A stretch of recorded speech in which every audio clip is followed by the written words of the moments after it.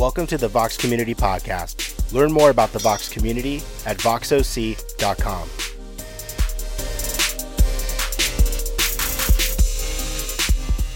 Join us at 10 a.m. on Sundays in Placentia, California at the El Dorado Performing Arts Center. Welcome to Vox. If you thought you were attending a school function today, you are in the wrong place. We are a 3-week-old church that is launched with the mantra to be safe to belong, and we mean it. We believe the church should be the safest place for every kind of person out there to wrestle through every kind of issue there is. And what that means is that if you're here and you're a Republican, you're welcome. If you're Tony. AJ, congratulations on the win. Okay, 4-1 right here, AJ. Soccer, sorry guys, it's a big deal. If you are a Donald Trump supporter, you're welcome. If you're a Hillary Clinton supporter, you are welcome.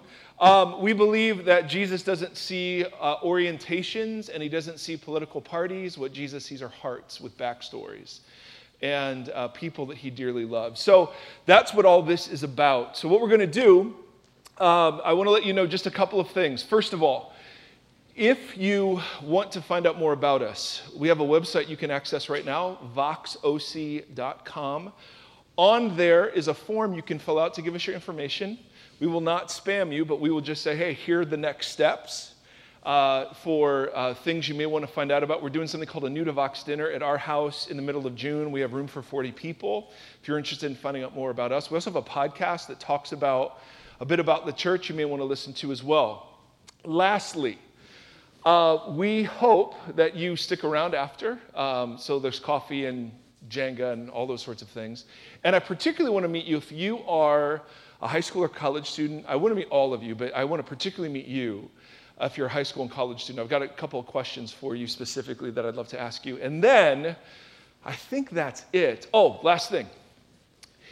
The great thing about the tribe that's gathering is it's all kind of people.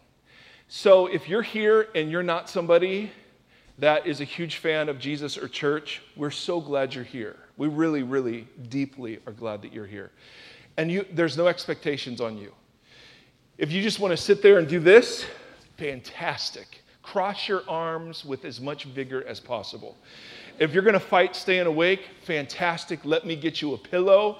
I produce the greatest naps in the history of the world. You'll see some people standing and singing.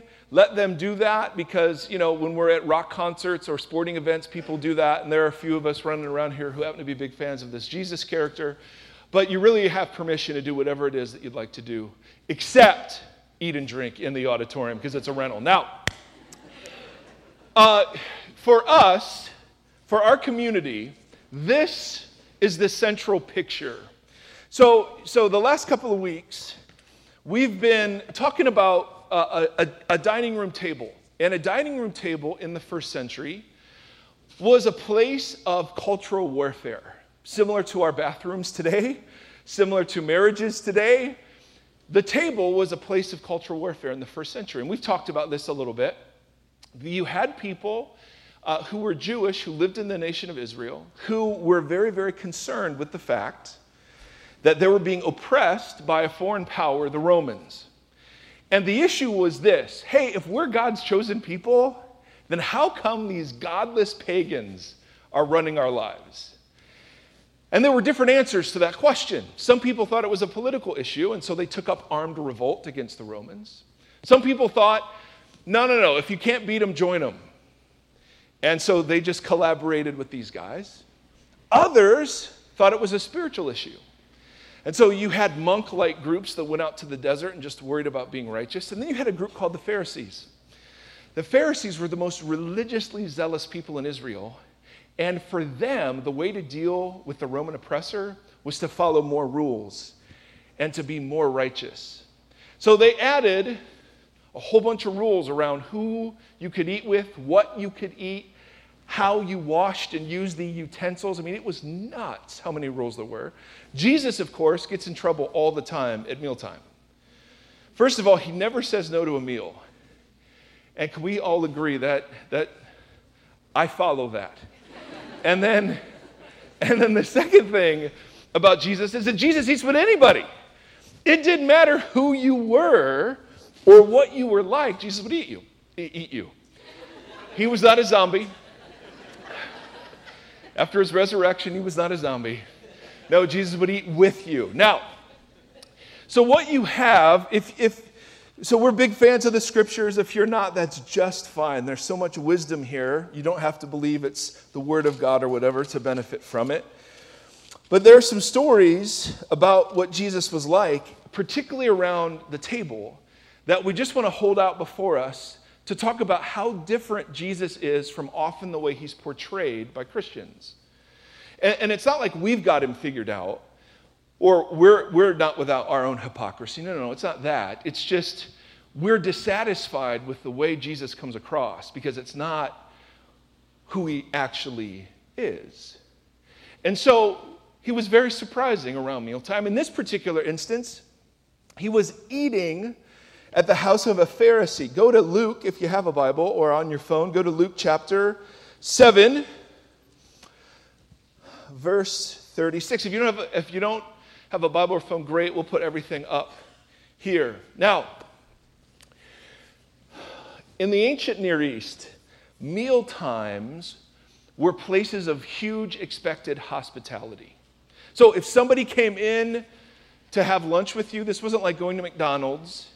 You would extend hospitality, and you would do three things to welcome them culturally. First thing you would do is you would offer them water to wash their feet. Because how many tennis shoes did they have in the first century? 0. How much animal dung filled the streets, and animal urine, and human waste, right? Your feet were literally the filthiest part of you. The lowest job of a slave was to wash the feet of somebody else. And so a host would be expected to give you water to wash your feet. A host would greet you with a kiss on your cheek or on your hand as a way of extending friendship. And then the host was expected to anoint your head with olive oil to say that you were welcome. And one last bit of background before we get into this. Meals in the ancient Near East were public. That's why Jesus got into trouble. You didn't have a dining room back in the day. What you would have is if it was a middle kind of class house, you would have a courtyard either attached to the house or you'd have a bunch of rooms surrounding a courtyard so that people who weren't invited to eat could come and watch. And it was typically the poor people that would come and watch. They were hoping for food. The blind, the lame, anytime there was a religious gathering like this, people would come hoping for healing or teaching or something. There was one big rule, though. The people on the outside of the courtyard were never to approach the people inside, all right? With all of that in view, and if you're thinking, hey, I thought we started with music. This is music. This is music. At least to my ears, if no one else is. Luke chapter 7, verse 36. When one of the Pharisees invited Jesus to have dinner with him, he went to the Pharisee's house and reclined at the table. Now, when you see the word reclined, that doesn't mean there was a lazy boy there, and after Thanksgiving he's going, oh, I ate too much. Bruce, fire up the pictures. Reclining at the table was a bit different.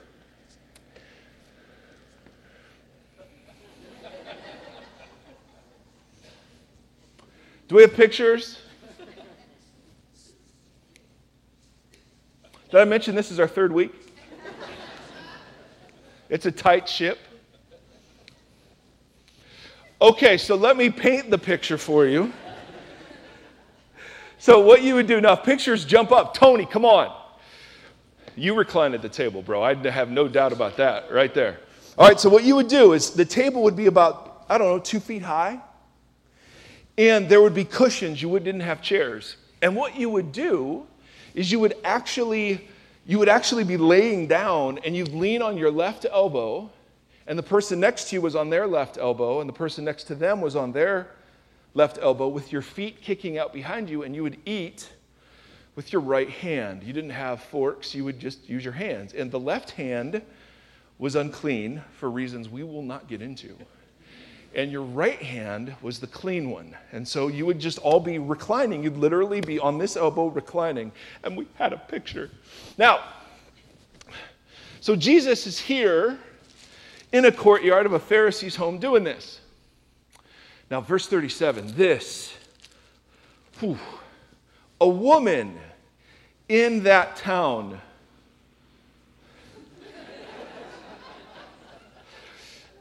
All right, verse 37, let's do it.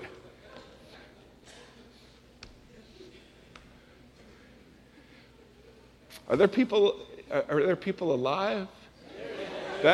Oh, there we go. Okay. It's a tight ship. It is a tight ship. A woman. Oh! Reclining. I give you reclining at the table. How uncomfortable does that look? That looks awful. All right, do we have the next one? So this is kind of an artist rendering of what it might look like. This was some sort of computer program. All right, so there you go. That looks a little more comfortable, doesn't it?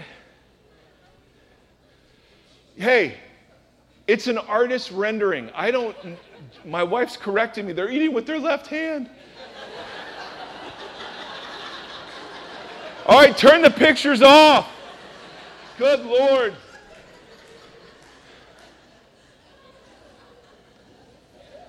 Boy, how'd the new church go today?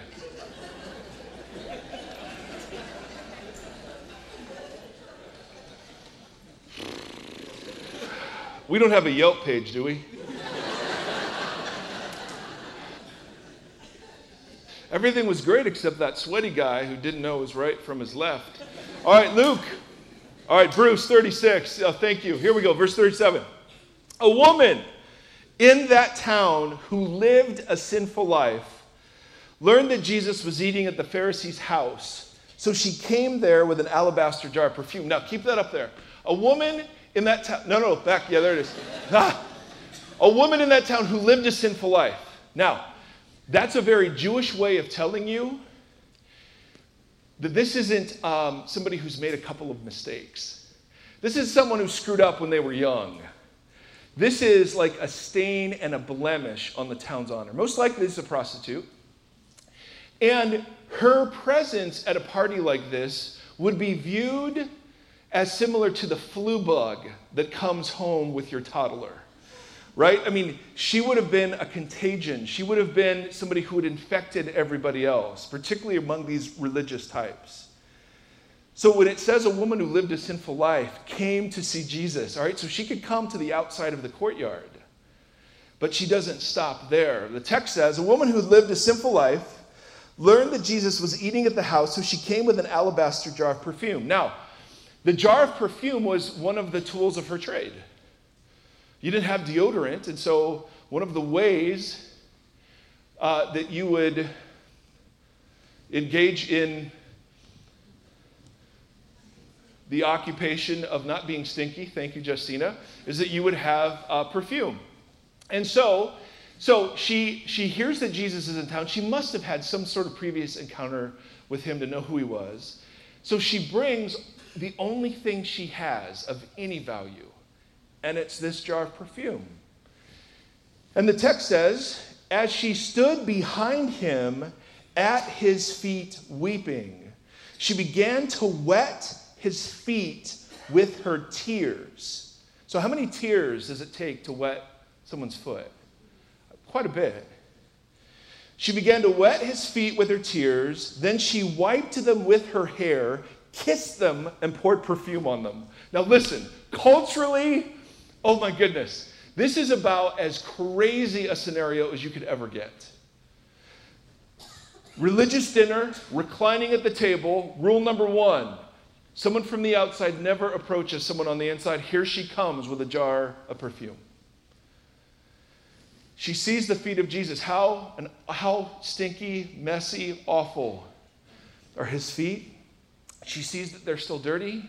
She begins to wet them with her tears. She lets down her hair, which in that society was considered very risque and a sign of loose morals. And she begins to wipe his feet. So her tears are making kind of mud. and she's wiping, and she's kissing his feet. I mean, the dinner party came to a screeching halt. Can we agree? I mean, this was ridiculously inappropriate. And what was even more scandalous was that Jesus didn't stop her. So the Pharisee, the religious guy, verse 39, when the Pharisee who had invited Jesus saw this, he said to himself, if this man were a prophet, he would know who is touching him and what kind of woman she is, that she's a sinner. Jesus answered him, Simon, I have something to tell you. All right, teacher, go ahead, Simon said. 2 people owed money to a certain moneylender. One owed him 500 denarii, the other 50. Neither of them, now a denarius, a singular, was 1 day's wage. So 50 days' wage was owed by one person, 500 days' wages was owed by another. So significant amounts back in the day. 2 people owed money to a certain moneylender. One owed him 500 days' wages, the other 50 days' wages. Neither of them had the money to pay the moneylender back. So the moneylender forgave the debts of both. Now, which one of the 2 debtors will love the moneylender more? Simon replied, I suppose the one who had the bigger debt forgiven. You have judged correctly, Jesus said. And then he turned towards the woman and said to Simon, do you see this woman? I came into your house. You did not give me any water for my feet. All right, now that's a huge insult. So this person wasn't a friend of Jesus.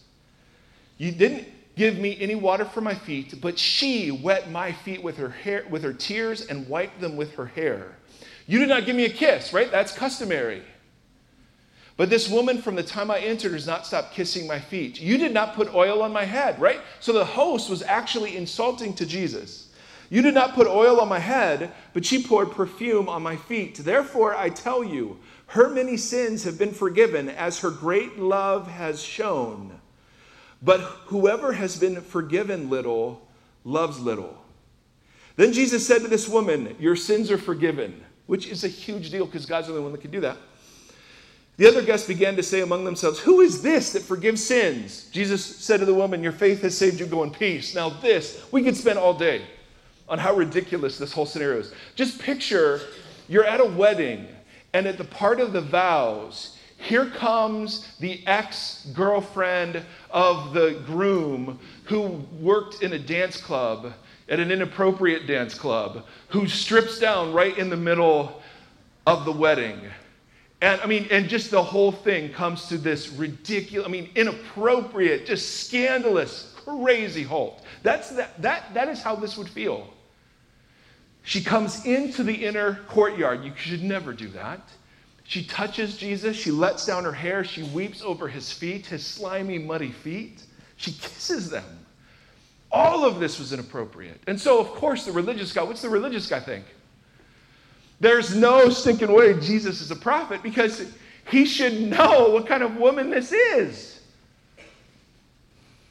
But Jesus knew his thoughts and said, hey, I got a question for you, bud. 2 people owed a bank. One a lot of money, one not as much, but neither could pay. The debts get forgiven. Who will appreciate the bank more? Well, the one that had the bigger debt forgiven. That's right. You see this woman, you see how outrageously she has demonstrated love? That just shows you she's had a deep sense of her need for forgiveness because she is loving much. But you didn't even extend me the barest courtesy. And that just shows your heart loves little. Now, don't miss the genius of what Jesus does here. How does Simon see this woman? What's the word he uses? She's a sinner, right? Simon sees this woman through the lens of religion, through the lens of rule keeping, through the lens of judgment.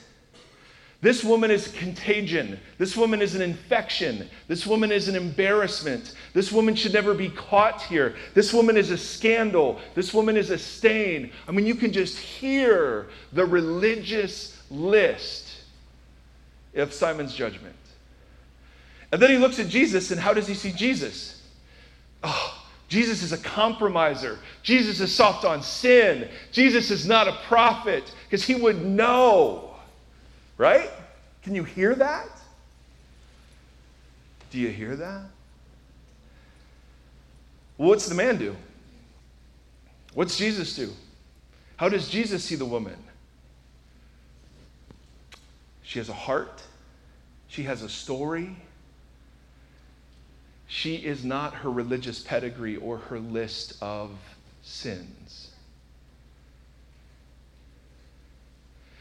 And because she knows this, she is willing to embarrass herself socially just to pour out thank you.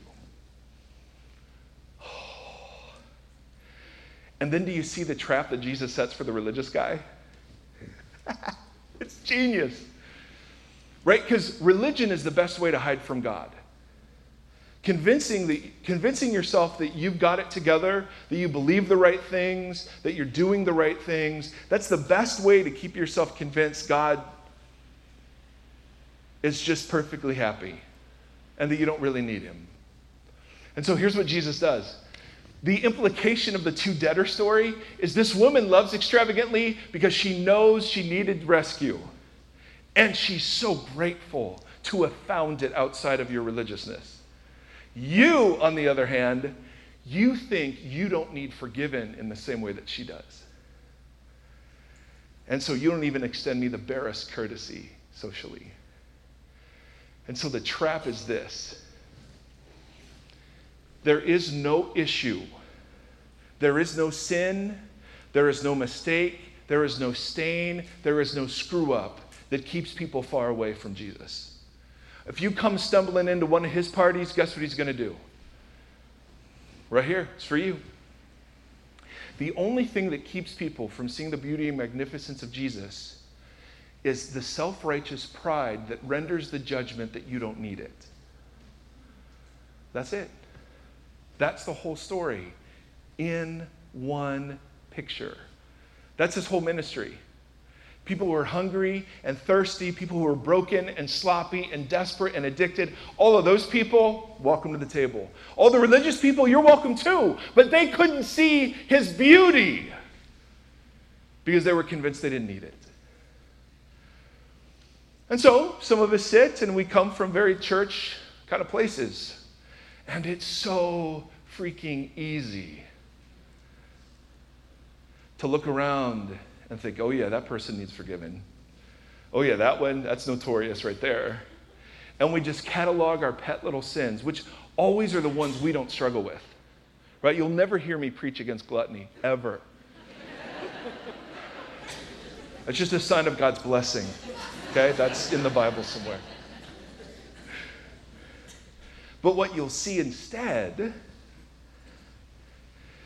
is you will see Jesus constantly talking to the religious people about how their religiousness can get in the way. And so out of love, he confronts this guy. So I imagine there are a few of us who, like me, can sometimes think, oh yeah, look at all that I'm doing, God. You're lucky to have me on your team. And Jesus kind of goes, hey, let me tell you a story. Your love for me is a great indication of whether or not you've gotten the fact that you need it. But then there are some of you, because I've met you, and you've been judged by the church, you've been cast out, you've been told you're not clean, your family has disowned you, you're not religious enough, you're not faithful enough, you're not dedicated enough, you don't know the right answers, you still have your doubts, you're the wrong sexual orientation, whatever it is that you've been told that keeps you out of here. Nope. Jesus never played that game, not once. So this table's for you. He'd eat with you. He'd eat with you. He'd absolutely eat with you, even though he might get heat from the religious people who didn't care. Never once cared. If you interrupted one of his parties, he'd be thrilled you were there. and he'd welcome you. So you have to understand that part of the repentance of the American church has to be the re-embracing of all that this meant in the first century.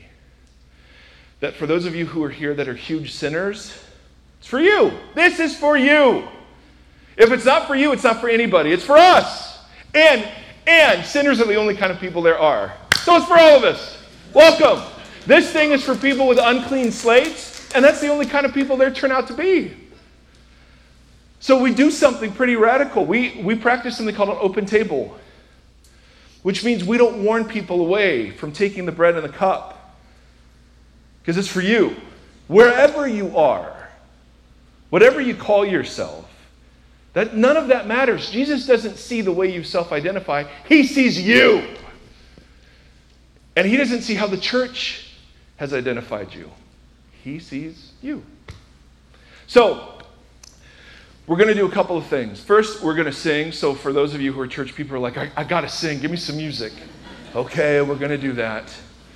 And if you're not a church fan, you're going to be like, okay, here we go. Love songs to boyfriend Jesus. Okay. All right, we're going to do 3 of those.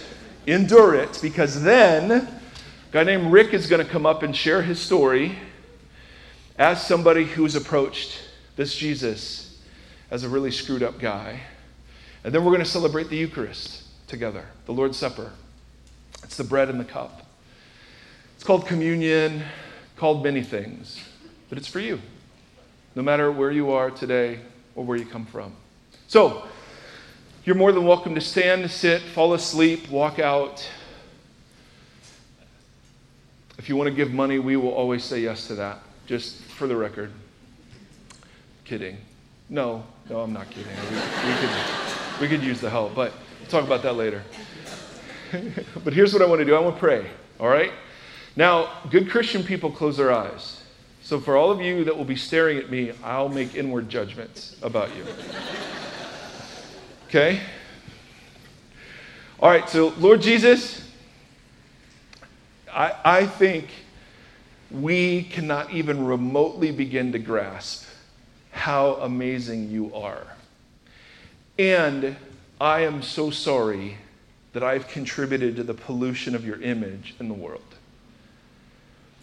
And Lord, I pray that you would reveal yourself as only you can, through the scriptures, through the songs that we sing, through the practices of your community, to be a people who really are all are welcome.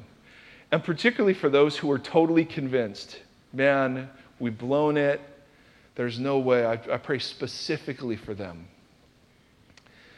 that God, you would show yourself to be exactly the way the scripture speaks of you, as someone who welcomes everyone to the table. So Lord, we sing now in praise and honor of you. Amen. Amen. All right, this is Rick. Can you say hello to Rick? Hello, Rick. Hi, my name is Rick. Hold on. Sorry. No, the clipboard has to be commented upon. Well, because you're a coach. I am. So there you go. He wanted me to get like a little tab, a little laptop, iPad things. Yes. I'm not that intelligent, so right. I'm all about clipboards. My name is Rick. I think I'm forever known as the screwed up guy now, thanks to Mike. Yeah. I just wanted to come out here today and kind of tell you my story. Again, my name is Rick. I am a recovering, sober, alcoholic addict whose story is kind of different than a lot of people's here, as far as, normal Christians or church-going Christians, where I came to Christ much later in life than most people. I didn't find out about Christ and get serious about Christ until my early 40s. I found Christ in my 30s, and I didn't get serious about it until my early 40s. So I'm kind of new to this in a lot of ways. I was actually raised a Jehovah's Witness for the first 15 so years of my life, and I never really bought into the idea of being a Jehovah's Witness. For whatever reason, I just never bought into it.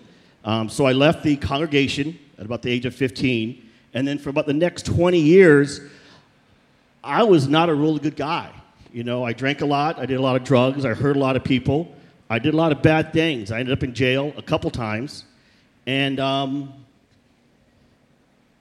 don't go to jail. Jail's not fun. If jail is currently on your bucket list, please remove it. AJ. Okay? Yeah, don't cross it off because that means you've been there. Just remove it. Okay? So I finally got a point to my life where basically I felt compelled to be a better person. Basically, I just wanted to stop being a jerk. So I looked around at some of the other people in my life, my brothers, some family members, some friends, and I kind of wanted to do what they were doing. Because I found myself at a place where before I really came to Christ, I blamed God for all the bad things in my life, but I never thanked him for all the good things in my life. And that's not fair. Okay? I would say, God, if you love me so much, why am I back in jail? And he would go, because you're a moron. You're not doing the things you know you should be doing. Don't blame me for not following the advice I'm giving you. Okay? So I kind of turned... You're having way too much fun with this. I'm sorry. You're great. You're having way too much fun with this. You're so nice now. I'm trying to picture you as a jerk. It's tough. Oh. It's tough. So one of the stories I like to tell when I give this story is when I was a kid, back in the day when we actually worked on your cars, and I was changing the oil on my car, and I didn't have a very good tool set. So my tools basically were like a pillowcase with a screwdriver in it. So I'm changing the oil in my car, and I'm yanking on the wrench with the wrong tool, and it breaks off, and I actually cut my hand open. I have a little scar on my hand to this day. And my dad was in the garage doing whatever dads do in the garage on Saturdays, and I'm cursing, and I'm bleeding, and I'm like, Dad, give me some help. And my father was a big guy, and he pushed me out of the way. He dove into the car. He opens his tool case, and all his tools are nice and a neat line. They're shiny. He's like, oh, and the tools are all set. And he's like, Rick, wrench. I'm giving him a wrench. And we got the work done. We got the car fixed. And it was a really cool bonding moment for me. And I remember talking to my dad, and I said, Dad, why didn't you help me? You saw me there struggling for all that time. And you know what he said? You didn't ask. You didn't ask for my help. And that's all it took. And I imagine God the same way. When I'm messing up or when I was screwing up in my past, God was hunkered down. He was ready to jump in and help. All I had to do was ask. So that's kind of where I started really following Christ a lot more. And I got introduced to a mutual friend, Aaron Kerr, and he introduced me to a passage in John, which everyone knows. I'll read it to you guys real quick. It's John 3:16. For God so loved the world that he gave his only begotten Son, that whoever believes in him shall not be perished, but have eternal life. Now, don't get me wrong, guys. 3:16 is great, but it's 3:17 that changed my life, and that says, For God did not send the Son into the world to judge the world, but the world be saved through him. Growing up, I always felt God was a punishing God, that God didn't like me. But when I realized that God did like me and he was there to help me is what turned things around for me. So where I'm at now, Mike and I have talked about it. I've been a Christian for the last 12 years. I've been totally clean and sober for the last 6. And although I still struggle on a daily basis with a lot of difficulties, as we all do, God is there to help, but man, you guys have to ask, and then you have to be ready to do something more. So much like the lady in the parable that we talked about earlier, it's never too late to come to God. And if you're here today and you are a non-Christian and you are feeling compelled to be here, I ask you to honor that. I ask you to respect that emotion that you want to be here. Because one of the things I always challenge my guys to do, my athletes to do, is to look at yourself and try to be a better person today than you were yesterday, but not as good as we're going to be tomorrow. And we just keep doing that every single day. Again, my name is Rick. Thank you very much. Awesome, Rick. Nope, stay here. Stay here? Stay here. So we have a huge value for hearing our stories. And so if you want to tell yours, we would love to hear from you and love to have you up here because we think there's permission given when you hear from folks and you realize you're not alone in the struggles that you have and you realize that Jesus is beautiful, way more beautiful than we ever suspected. And so what we're going to do now is we're just going to open the rest of the service to something we just call response. And what that means is this. We'll have tables or stations, so 2 here and then 2 in the back, and it has the bread and the cup. And this is called communion or the Eucharist, or the Lord's Supper. And we invite you, wherever you are, to take some of the bread and to dip it in the juice and then to eat it.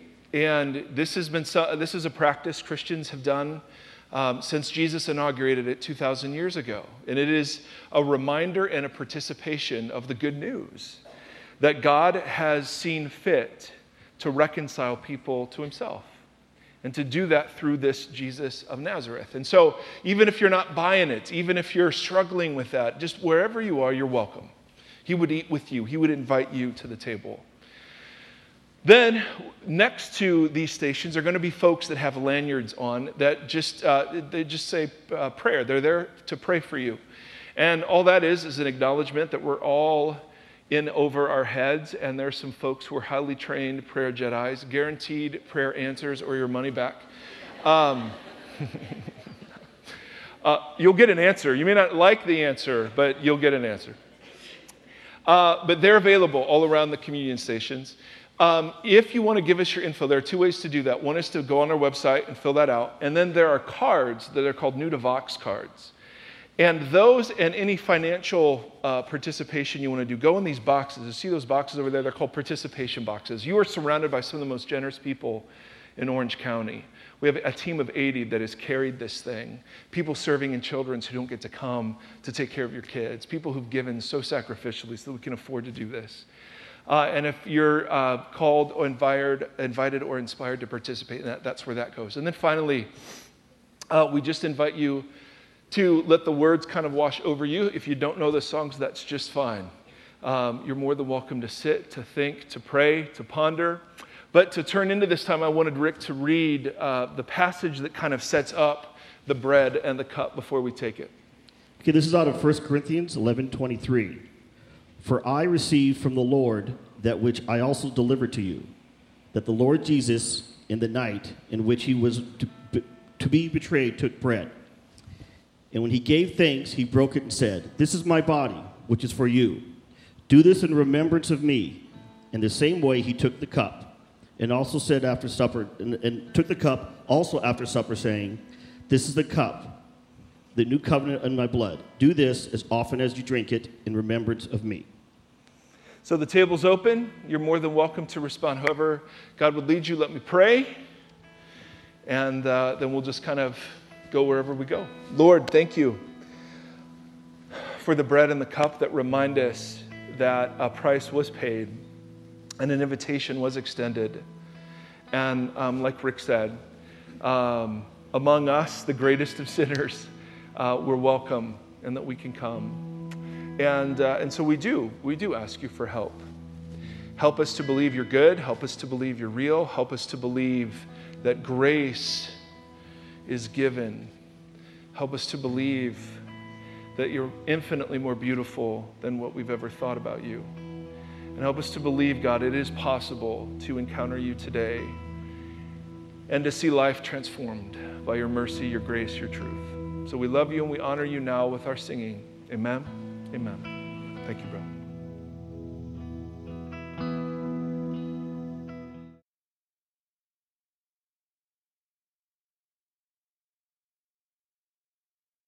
So normally we have 2 gyms for your children, but one of them's getting resurfaced because it's a rental. And so we've got all your kids crammed into one gym, so make sure you get them and take them with you. The gymming will be like 2 weeks, so just know if you come back, it's all in the same gym for a while. Lorraine, hello. I couldn't get to you. You were surrounded by too many people. Hatchers, good morning. Glenn and I lived together in the early 90s, in the midst of Pearl Jam, in the midst of grunge. From Ohio, we both had hair, and I was skinny. So I know, you can't even picture it, huh? My kids say, "Dad, I can't even imagine you thin."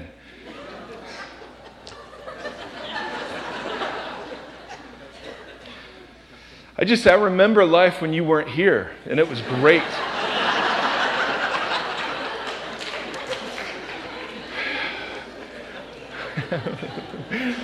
So thank you for the grace that you show us as we're trying to get our act together. This is a big day for the Vox team, so we're so glad that you would be here to share it with us, and we're really glad you're here. As you go, give us your info if you'd like, high school, college, and everybody else. Come see me. I'll be over here somewhere. There was something else I was supposed to say. I don't remember what it is. So Jesus, take the wheel. All right, let me pray. And we are going. So may the Lord bless you. May the Lord keep you. May the Lord shine his face upon you and be gracious to you. May the Lord lift up his countenance to you, and may he give you peace in these days. Amen and amen.